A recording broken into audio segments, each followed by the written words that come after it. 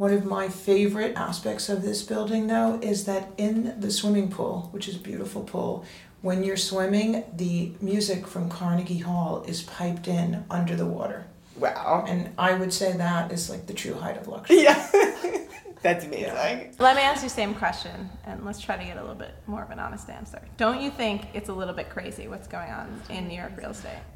I'm as flabbergasted by real estate prices sometimes as I am by prices of anything. I went to the bodega and I bought milk and cookies yesterday, and it was $20. I didn't actually lose a beat, and then as I was walking away, I was like, did I just really give that person $20 for this?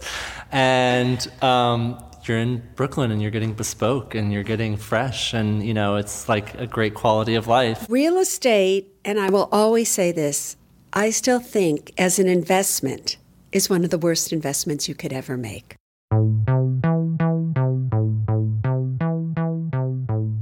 Hey, I'm Kate Osborne. I'm Lila Shapiro, and we are the hosts of Surreal Estate, A brand new show all about real estate.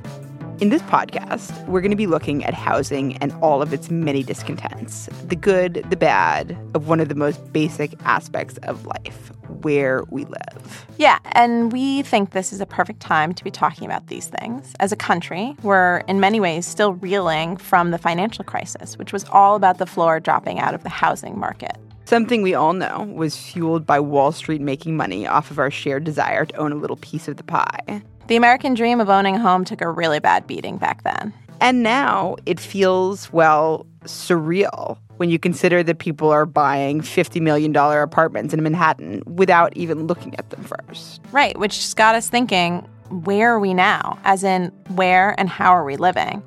And have we forgotten some of those really hard lessons we were forced to learn just a few years ago? And if we have forgotten those, should we collectively be worried? When you consider that a lot of our problems in this country go back to the ownership of property. Some of this is a little wonky, but a lot of it's just the personal and the political, that is, these intimate spaces we call home. We're hoping to give a bit of contour to things that are happening in the street level by trying to ask some big questions with small stories. Like, is gentrification just a euphemism for economic and often racial segregation? Yeah, street level colonialism.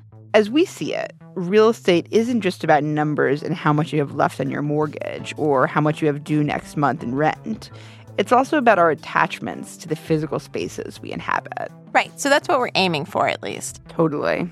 We're an independent shop. That's probably overselling it. We don't have a shop at all, and it's just kind of me and Pro Tools. That said, we will be launching our first episode this month, so please keep your ears open for that. In the meantime, send us your stories of home. Email us at lesurrealestate@gmail.com. That's LE surrealestate@gmail.com. And if your email address is surrealestate@gmail.com, please get in touch because we'd love to make you an offer you can't refuse. Okay.